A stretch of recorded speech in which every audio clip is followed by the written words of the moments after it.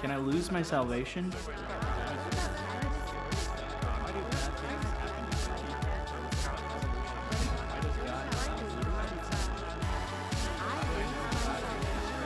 Where was God during the Holocaust? What is my purpose?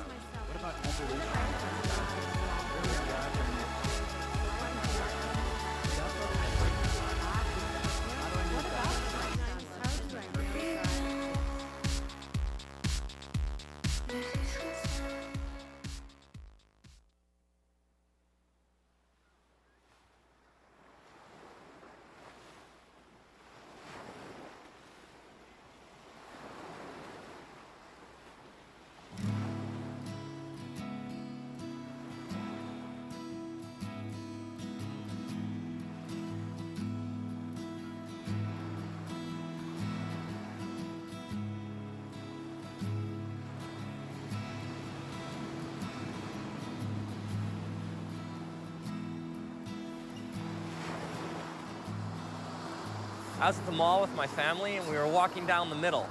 And we were noticing those kiosks. Have you seen these before?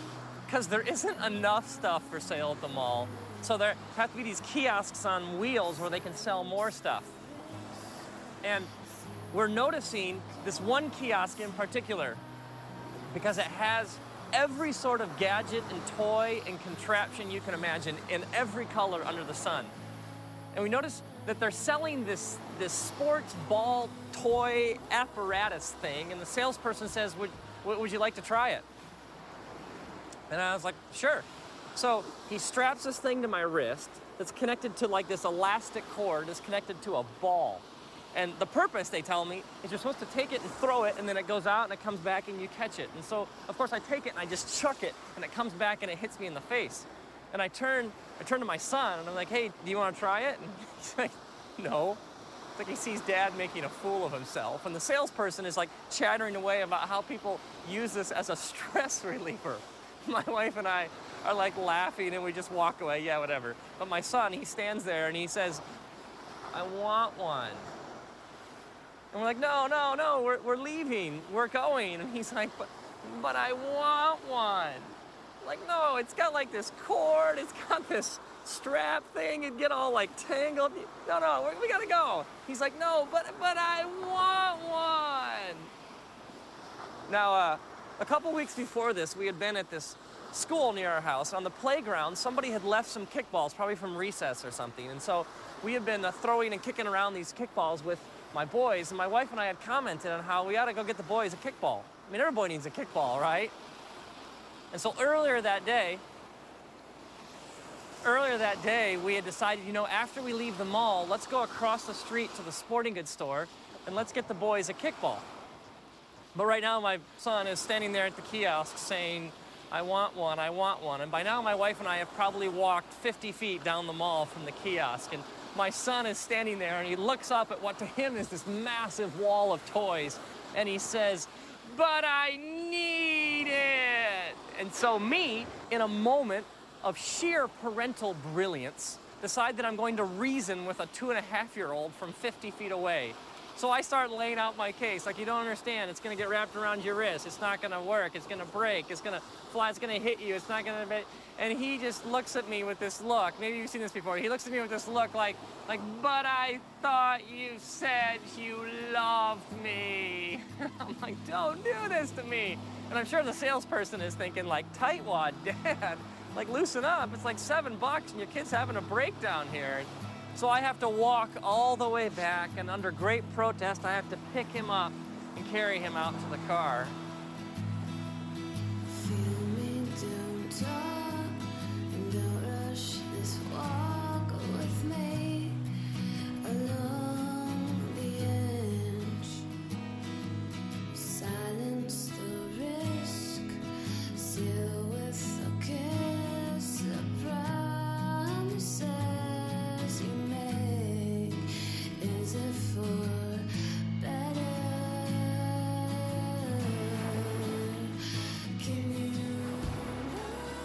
And so we enter the sporting goods store. My radar is up and I locate the sports ball section. And there are basketballs and footballs and soccer balls. And eventually we come to the kickball aisle. And the kickballs are stacked there, red and blue and yellow and green. And there's the smell of fresh rubber in the air. You know what I'm talking about. It's that smell of a good new kickball before it's broken in. And so we take our son up to the wall of kickballs, and he stands there and he looks up. And with great joy, I say to him, "Take your pick."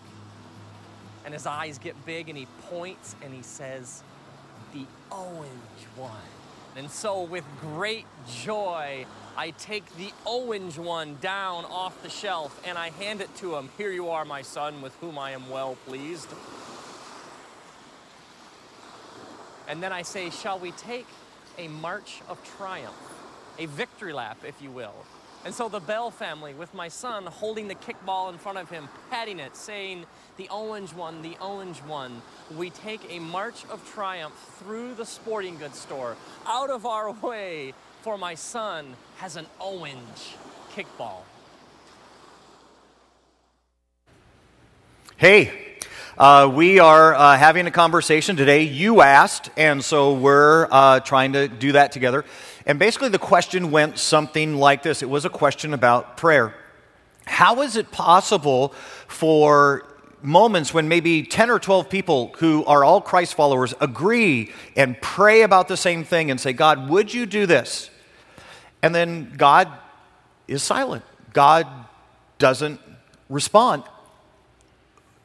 How is prayer working in that moment? My guess is that part of what spurred this and made this one of the most popular questions that we asked each other, so we got for a series, is probably what's going on right now in our community with the whole Kate thing. And literally, if you think, we've had thousands of people in this church all praying for the same thing. "God, would you heal Kate?" And right now, the answer that we're getting back is really not much of an answer at all, and probably one that would, by all accounts, every one of us would say, I don't think I like the answer. I'm not sure we got an answer.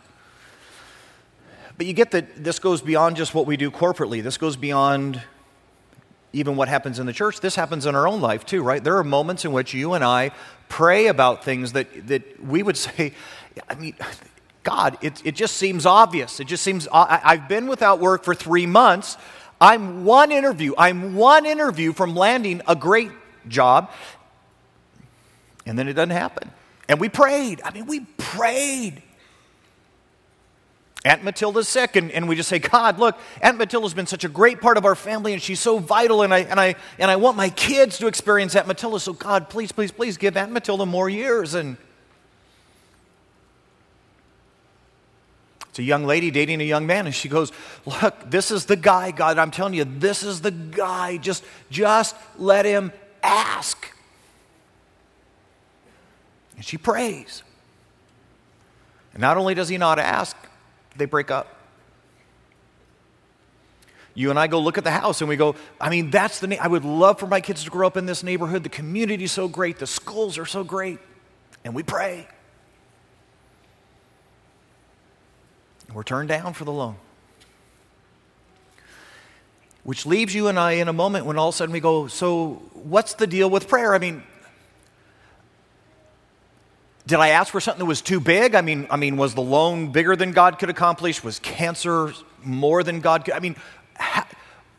What just happened there? Some of us get so frustrated, so discouraged, we go, maybe God's not even real. Maybe this is just that much more evidence that this whole thing about following Christ and following God's been a little bit of a delusion, and I've been praying to an empty sky, and the reason my prayers didn't get answered is because there's no one there to answer my prayers. Some of us get frustrated and we think to ourselves, well, maybe it's because in the grand scheme of godness, my prayers were too small. God's worried about big stuff like global warming, and I'm praying about Aunt Matilda, and so maybe it just wasn't important enough to God to deal with my prayer request. And the reality is that for many of us, this whole issue of prayer has been something that's been deeply frustrating, something that has absolutely challenged our faith in God. There are some of us in the room who've given up on praying because we would just, here would be our experience. It doesn't work. And here's what you need to hear me say. If you're there, if you're one of those people who, any of what it's because you and I don't get prayer. We don't understand what prayer is about and how this thing works. And when you and I do, if you and I can have this, it will revolutionize your conversations with God. If you and I can get a new perspective on what's happening when you and I pray. Okay? And so here's the answer.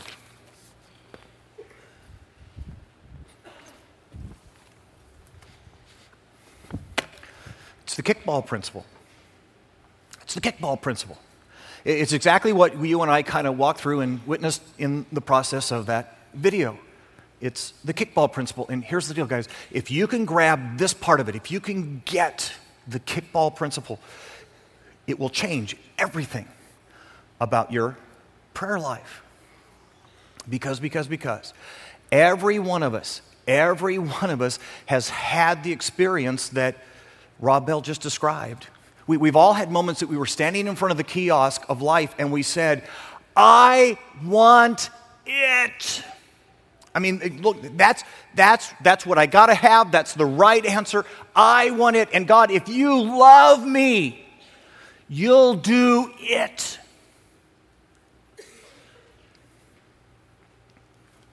And then God didn't. And we were left to wonder, does God love and did God care? And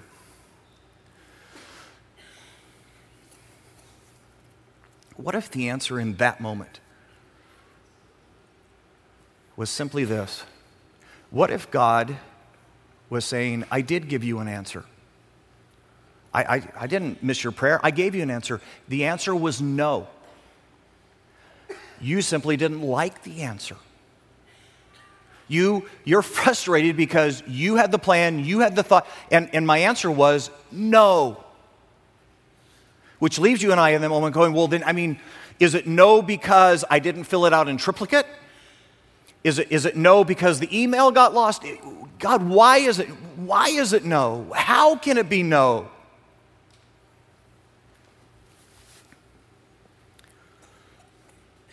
What if the answer is this? What if God's answer to you and me in those moments in which our prayers don't get answered when we want the way we want is simply this? I love you too much to say yes to that. Let me say it again. What if God is saying in that moment, I love you too much to say yes to what you just asked me for? I mean, something about the story we just saw, Rob Bell and his son. Here's this 2.5-year-old standing in front of the kiosk saying, I want the throwy ball elastic stretchy thing. How long would that have been a good toy for a 2.5-year-old?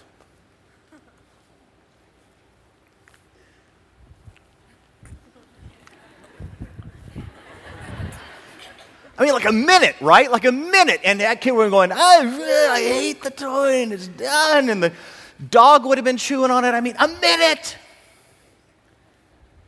And yet, in the moment, as that little boy is standing in front of the kiosk, here's his conversation. But I want it. If you love me. And what a powerful illustration is, as Rob says, here's what my little boy didn't get. I'd been watching him. I'd seen him a couple weeks before, and I saw him with a kickball. And here's what I knew about the kickball. He was going to have a blast with the kickball. And the reality was we'd already planned on the kickball. The kickball was, ready, just across the street and just a few minutes away. And so in the moment when my little boy is saying, I want that, I'm having to say, no. You ready? Because I got a kickball coming. And what is just an incredible image as you watch a dad picking up his little boy, carrying down the mall, who's going, but Dad! And what if you and I have done the same thing in prayer? What if you and I have stood at the kiosk of life and said, I want that. God, if you'll just give me that boyfriend. God, if you will just heal that person. God, if you would just give me that job. And in that moment, what if God was saying, I love you too much to give you the throwy, stretchy thing. We are just a few blocks away and a couple moments of life from kickballs. And you get to do a victory lap. Some of you guys have heard my story, and so you'll be familiar.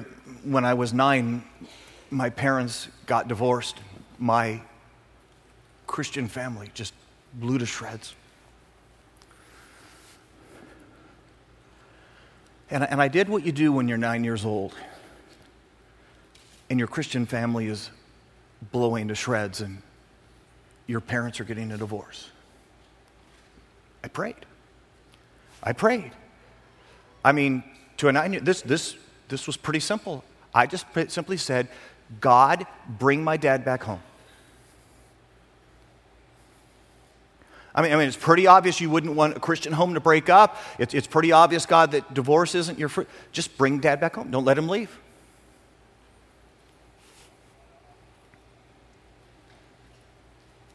And God didn't answer my prayer. And at 9 years old, here's what I decided about prayer. It doesn't work. And I don't need a God who can't answer prayers. And I literally spent the next few years of my life just saying, look, God, you're a joke. You're apparently not very powerful. And I will spend my life proving to you I don't need a God like you. Because of a 9-year-old prayer. Here's what I didn't get. That in that very moment of my life, God was saying, Lynn, I love you too much to answer that prayer. Because here's the deal. If you met my dad today, my dad is a remarkable follower of Christ. I mean, his life has just transformed. Matter of fact, he's a leader within his church. He's involved in all sorts of Bible studies. But that's not where my dad was going when I was 9. Matter of fact, he would spend about the next 12 years in chaos. I mean, the next 12 years of my dad's life were dark. You come up with a list of sins. You come up with the most horrible decisions you could make. And I'm going to tell you, there's not very many things on that list my dad didn't do in the next 12 years. And if God had kept my dad at home with a little boy who was just worshiped him, who was absolutely focused on his father, you know what I think I can tell you beyond a shadow of a doubt? I don't think I'd be a pastor today. I think my life would have gone in a completely different trajectory, and the pain and the misery and the chaos that would have ensued, I'd still be paying for it if my dad had stayed home. And it's interesting, at the time, I had no idea that what God was saying to a little 9-year-old boy is, I love you too much to answer that prayer. And yet now I sit here later in my life, and can I just tell you, I take victory laps. I punch the air and I go, God, thank you for not answering a 9-year-old's prayer. Because you had a kickball a couple blocks away and just a few moments of life down the street. And when you and I get this, if you and I can land this concept, that when you and I pray, God gives an answer, but sometimes it's just simply, look, I know better, I know what's coming, I know what's next, and I love you too much to give you the throwy, stretchy thing.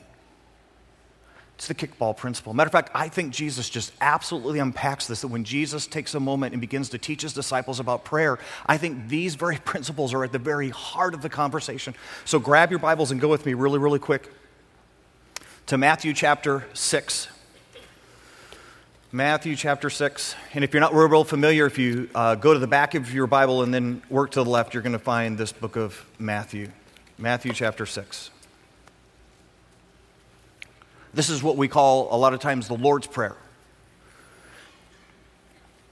Matthew chapter 6, starting in verse 5. Here's what it says. This is Jesus talking about this very topic of prayer. It says, "And when you pray, do not be like the hypocrites, for they love to pray standing in the synagogues and on the street corners to be seen by men. I tell you the truth, they have received their reward in full." So you got to get the culture, get the moment. This is at a point in a time where praying would have made you a cool dude. See, it was cool to be religious. It was cool to be in contact with God. And so these guys would go out publicly and they'd pray these horribly long prayers. You know, the ones that you go to sleep at in church, those prayers. And God say, look, it's totally uncool. Don't do that so people think you're cool. Nowadays, it's just the opposite, right? You pray in McDonald's and you're like a goon. But back here, this was cool thing. It says, don't do that. Don't do that so men see you pray. Verse 6. "But when you pray, go into your room, close the door, and pray to your Father who is unseen. Then your Father who sees what's done in secret will reward you. And when you pray, do not keep on babbling like pagans, for they think they will be heard because of their many words." Okay?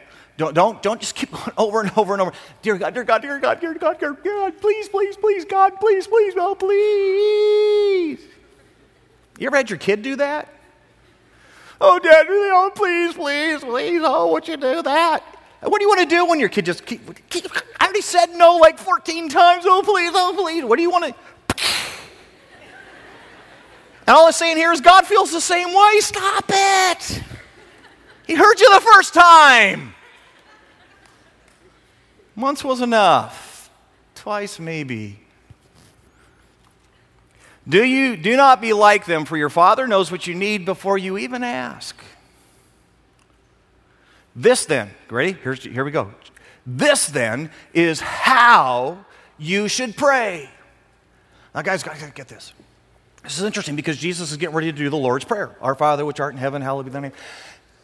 Isn't it interesting that somehow you and I have taken the Lord's Prayer and we've made it into a repetitive mantra prayer?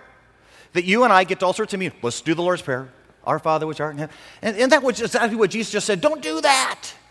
Don't keep praying the same thing over and over and over and over and over again. It's not what this is about. And Jesus doesn't say this is what to pray. Jesus said this is, you ready? How to pray. He's setting a model, not a chant. This then is how you should pray, he says. "Our Father."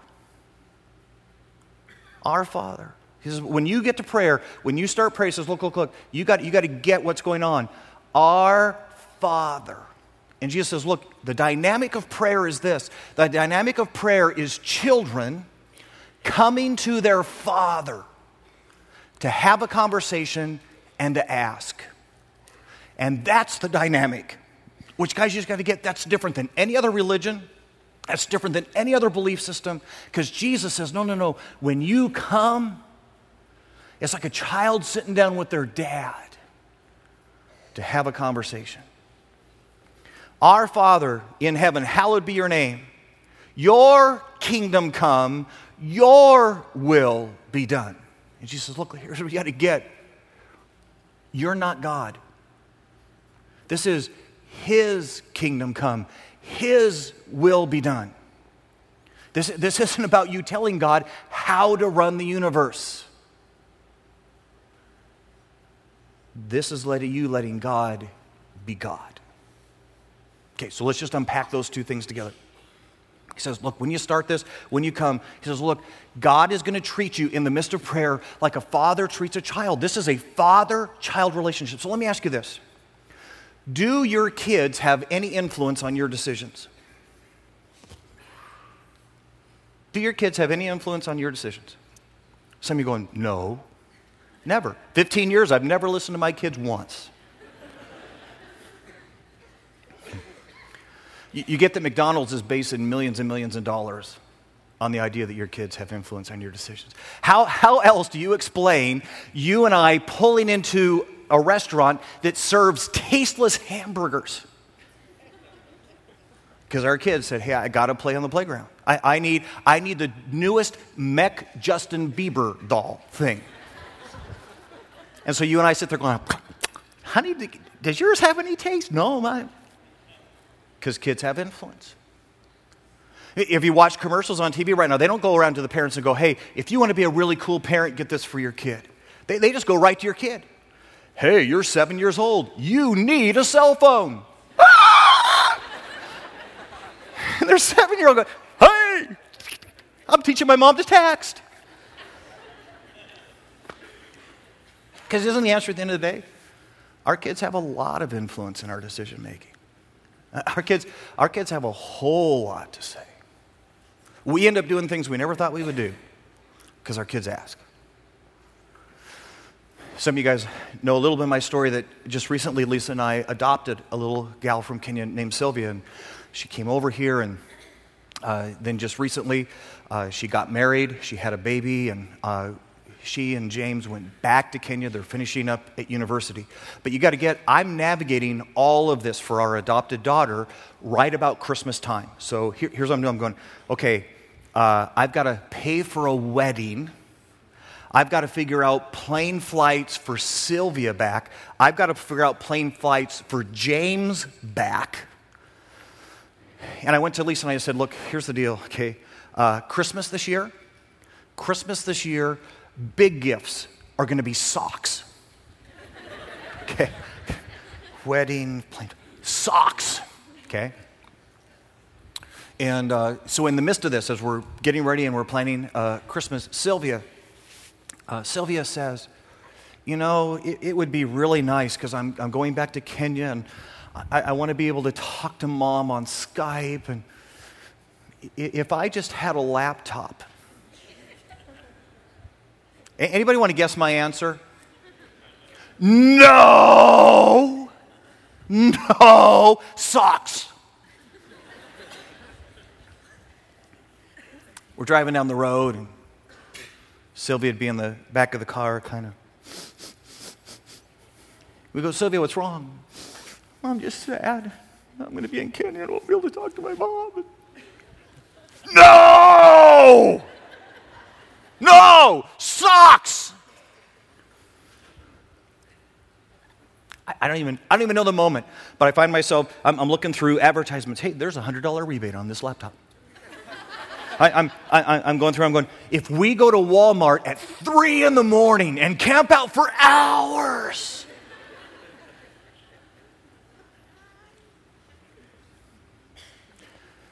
Anybody want to guess what Sylvia carried on the plane with her?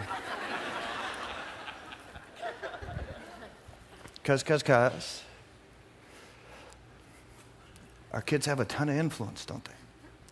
And that's exactly, here's what Jesus is saying. He's saying, look, guys, when you come to this moment with your Heavenly Father, you've got a ton of influence in prayer. You just need to know, what you say hits so big. And even answers that maybe even started out as no sometimes become yes. Because of prayer. Because of a child talking to their father.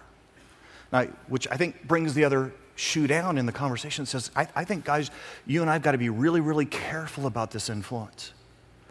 That you and I got to be really, really careful that we don't talk God into giving us second best. That we don't talk God into the throwy, elastic, stretchy thing. And miss the kickball. You ever had that conversation with your kid? Please, please, please, please. And you're going, no.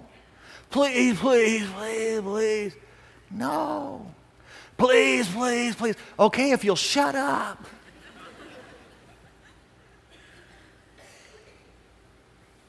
And what if sometimes in prayer you and I do that to God? See, it's the 16-year-old who's getting ready to drive, and if you leave it up to mom and dad, they would say, look, here's what we're going to do. We're going to buy a car we can pay cash for. You know, something that's not real special, but it's dependable.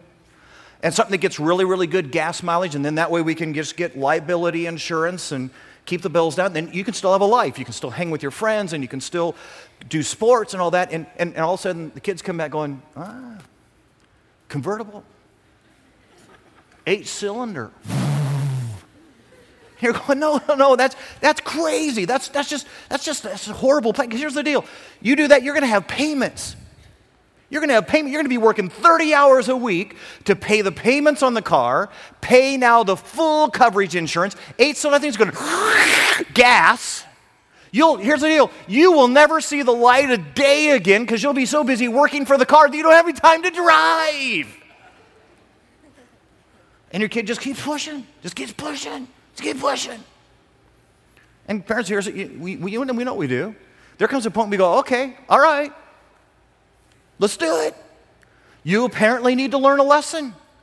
You need to feel what it's like to go in and work every waking hour you've got, spend the rest of your time on your homework, pay all sorts of, okay. Apparently that's the next lesson for you. I wonder how many times we've done that in prayer. I wonder how many times we've sat down with God and said, God, I want it. If you love me.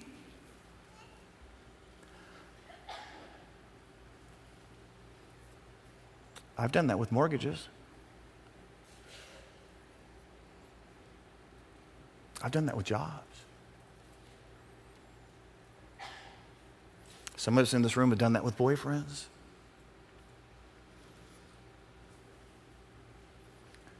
And I just think as you and I pray, one of the things that Jesus is trying to teach you, guys, you got to be careful because you're coming as a child to a father. And there's a chance if you push hard enough, do it long enough, you could talk your way right out of the kickball and into the throwaway elastic stretchy thing. Because you got a lot of influence when a child of God prays to their Heavenly Father. Second principle.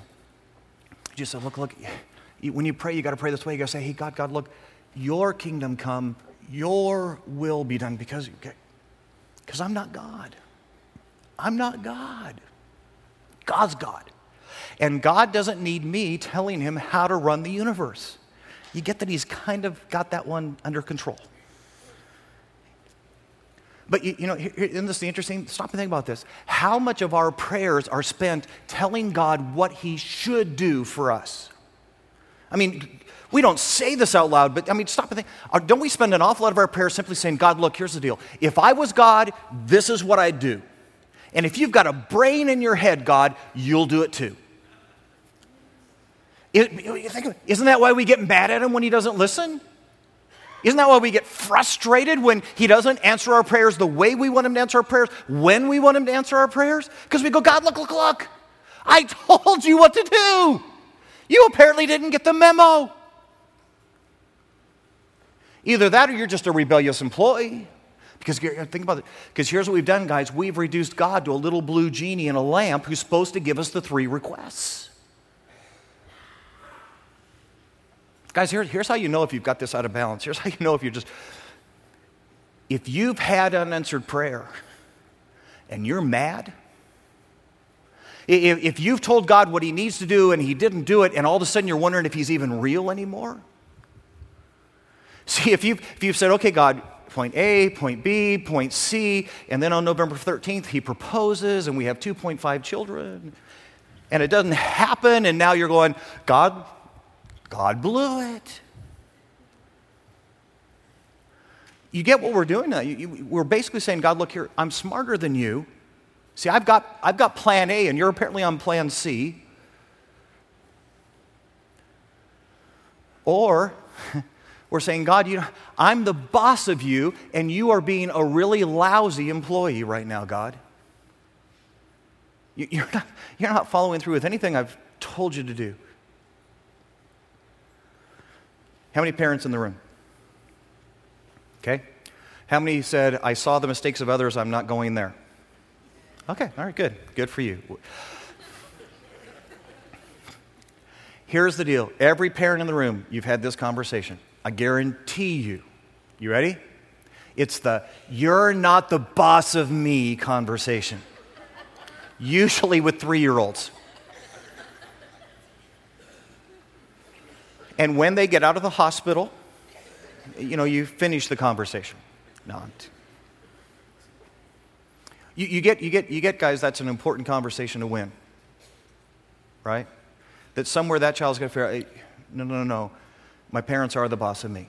As long as I'm in the home, my parents are the boss of me.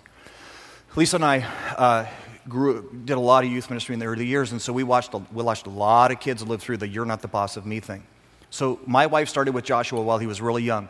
So from the time he was like 3 or 4, she would say to him, Josh, there's a day, and I don't know when it is, Josh, but you're going to wake up in the morning and you're going to decide that mom and dad are idiots. And I just want you to remember when that moment comes that I told you it was coming and you're wrong. And we are still the boss of you. And Josh would go, I'll never do that, Mom. And so just on a regular basis, because my wife was incredibly smart, she would just say to Josh, I just want to tell you, you're doing so good right now and you're so wonderful, but there's going to come a day your friends are going to say something and you're going to decide that your 11-year-old friends are smarter than Mom and Dad. And I just want you to remember in that moment that I told you that day was coming. And in that moment, I'm going to say no because I told you so. And in that moment, you're going to decide that your mom and dad have just completely lost their minds. So sure enough, 13 years old, Josh had gone to a school dance, got out about 10-something, and all these junior hires were going to go out and hang out at about 12 o'clock at night. And Josh comes and says, Mom, I want to go hang out with all my friends. Where are you going? I don't know. What are you doing? I don't know. But I want to go. And my wife said, Josh, no. You're so dumb. Everybody else is doing it. And my wife just looked at him and said, I'm the boss of you. I told you it was going to happen. Think about this. Just imagine with me, okay? Just daydream with me for a minute. What if in that 13-year-old moment, Josh had simply said to his mom, you know what, Mom? I don't like your answer, and I really do want to go out with my friends. But I trust you as a mom, that you're making the best decision for me possible. And so, okay. Would that be amazing? Would you be like, I've got the best kid in the world. I'm the best parent in the world.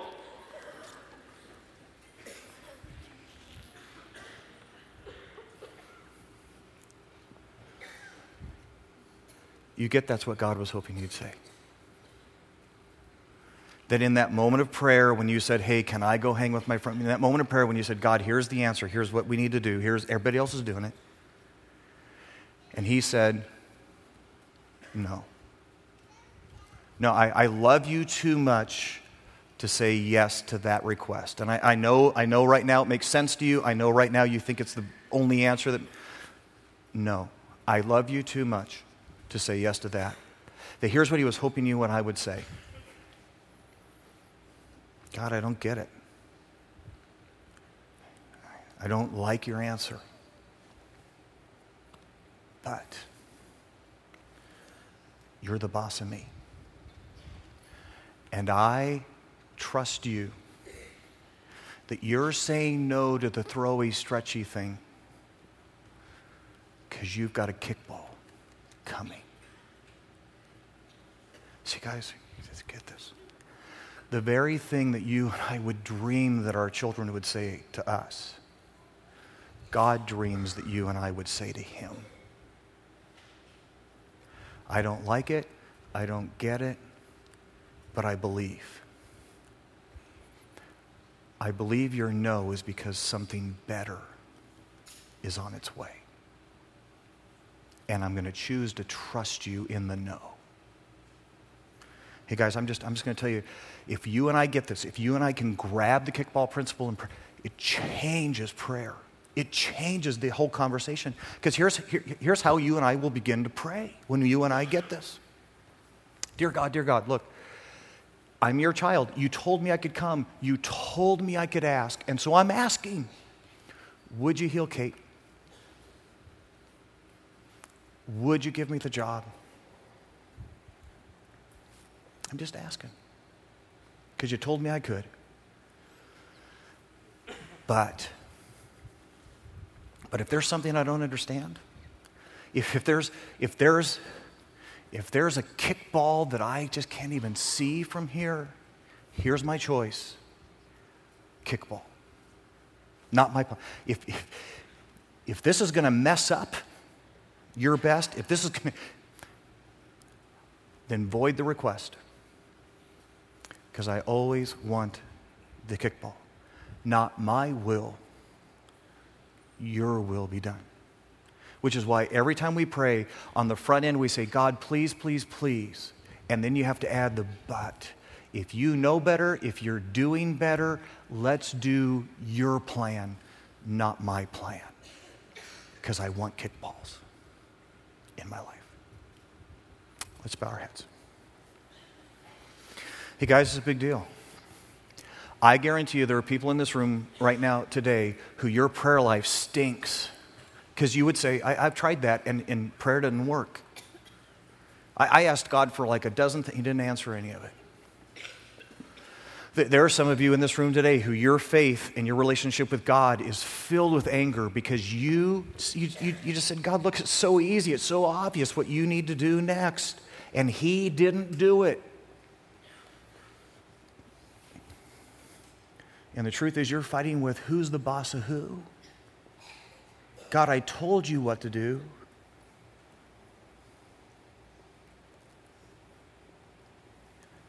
What if? Okay, I'm just going to ask, what if? What if God loved you too much to say yes to what you asked? What if He knew in His heart there's a kickball just a couple blocks over, just a few more moments in your life, and you and I are mad? Then we don't understand prayer. Hey, dear Lord Jesus, we simply come before you this morning, and we're going to be honest. We're just going to say it out loud. We've gotten pretty darn angry at you and pretty frustrated with this thing of prayer, because somewhere deep in our heart we thought prayer was about getting you to behave the right way. And what we missed is that prayer is about getting us to behave the right way. That it was about letting you take us to the kickball store. And so God, we just want to confess out loud. Please forgive us. Forgive us for our anger and forgive us for our doubt. Forgive us for our frustration with you. And we will pray. We will be children who go to their Father and say, God, would you? And could you? And what about? But we will always finish that prayer with, but if you've got a better plan, if you've got a kickball waiting for me, I want the kickball. I want your plan before my plan. God, teach us to pray. In Jesus' name, amen.